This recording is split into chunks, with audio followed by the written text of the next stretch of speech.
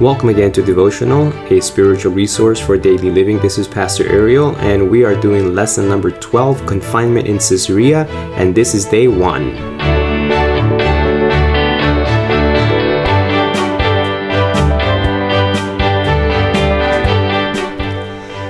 So we are continuing with this journey, and Paul is going from one extreme to the other. We just left a turbulent war of attacks and aggression against him. And now that he has transitioned into being under the power of the Roman authorities, it's calm. Actually, boring calm, as in stuck for 2 whole years. There just doesn't seem to be anything except waiting to see when his court can appear and be tried and be dealt with. And I thought about this contrast of the Christian experience, where we seem to be going from being attacked and being in this tremendous pressure cooker, and then we seem to be in just no man's land where nothing seems to be happening. And sometimes you wonder which is worse, to be in the midst of the battlefield praying in anguish with the Lord, or to be with absolutely nothing happening and your prayers seem to also go on deaf ears, that nothing seems to be moving.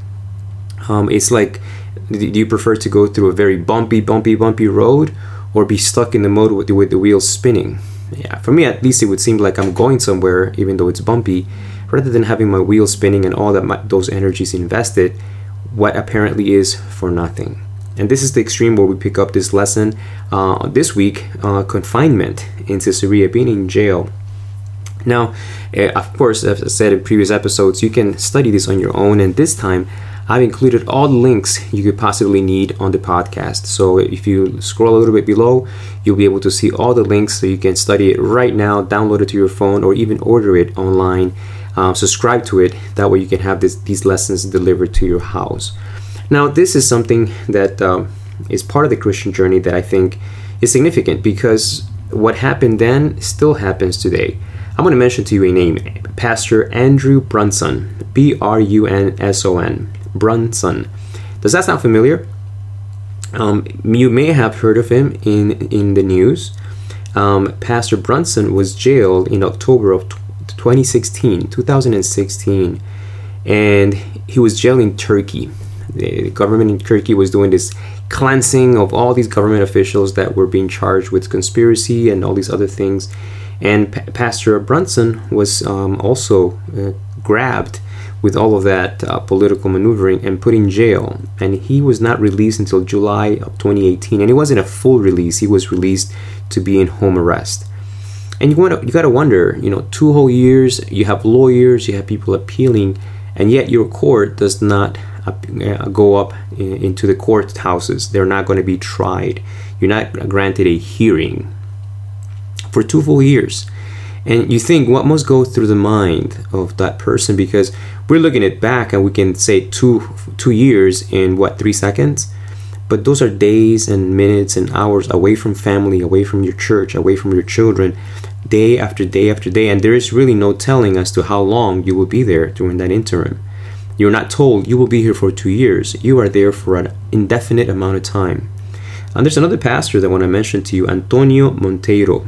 He's from Brazil, but he was serving in the African continent when he was also arrested under false charges. And he was arrested in March of 2012, and he wasn't released until January of 2014. These individuals, these pastors, can relate to this part of the lesson in Paul's journey, because they too were jailed unfairly.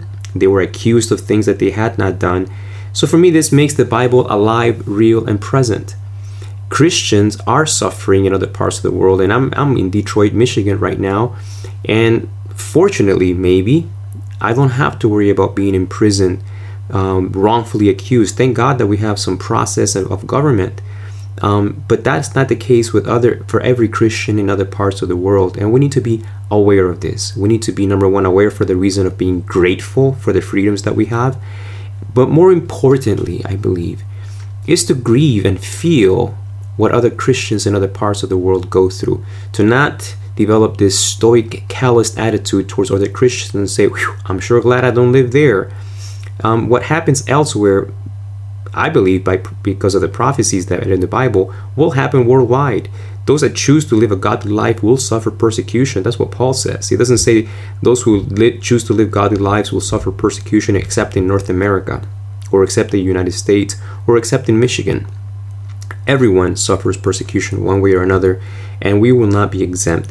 But I want to go a step further. The lesson begins with Paul in jail and this predicament of extremes. He goes from turbulent attack to now just being in jail, and nothing seems to be happening. And now I want to talk to you about other ways that with my background in nursing, I have a way of sometimes seeing things that they're very similar. And you can be in jail and be in jail because of the aging of your body. And you feel that you are now in this physical prison that goes with you everywhere because your joints don't respond the way they used to before. You've had some health-related limitations because of age. And now you cannot do what you used to be able to do. Your vision is not the same. Your hearing is not the same. You don't have the same energy as you used to, but you still have the same desire. I believe that this lesson this week will provide tremendous hope for you, that feeling that because of age, you are imprisoned in something that you cannot get out of. Paul, while in prison, was given opportunities to testify and be useful for the Lord.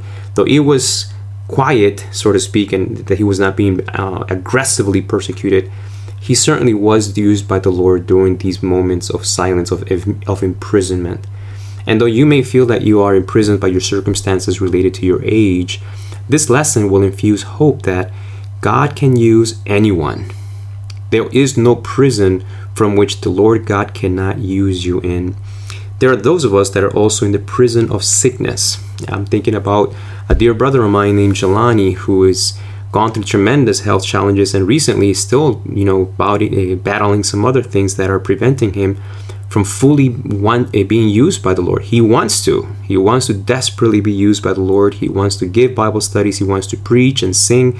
Very talented young man, and yet one health issue after the other makes him feel like he's imprisoned. He cannot seem to get out. This week's lesson will infuse hope and encouragement and energy. God is not limited by human jails, whether they're physical of age, physical of health, or physical of literal jails. Both of these pastors, Pastor Brunson and Pastor Monteiro, were able to witness powerfully in the jails they were placed in. There is no place that you can find yourself where God cannot use a willing servant. Are you willing? I want to remind you of a verse found in 1 Corinthians 15:58 that says, "Therefore, my beloved brethren, be steadfast, immovable, always abounding in the work of the Lord, knowing that your toil is not in vain in the Lord." I'm going to read it from the New Living Translation. It says it like this: "So, my dear brothers and sisters, be strong and immovable. Always work enthusiastically for the Lord, for you know that nothing you do for the Lord is ever useless." Don't let the enemy discourage you today if he has convinced you are too old for the Lord to use. The prophet Daniel was in his 80s, 90s, and he was still prophesying. He was still writing books that we are studying to this day. Moses, till his very end of life, was used by the Lord. No one, even Paul, while in jail, was limited by being used by the Lord. And you who are listening, whether it's finances, resources, sickness, or age, or any other thing that makes you feel you're stuck, confined, or limited, my brother, my sister, take courage. This week's lessons will let you know Jesus is the one that can set you free by using you mightily in ways you could have never expected.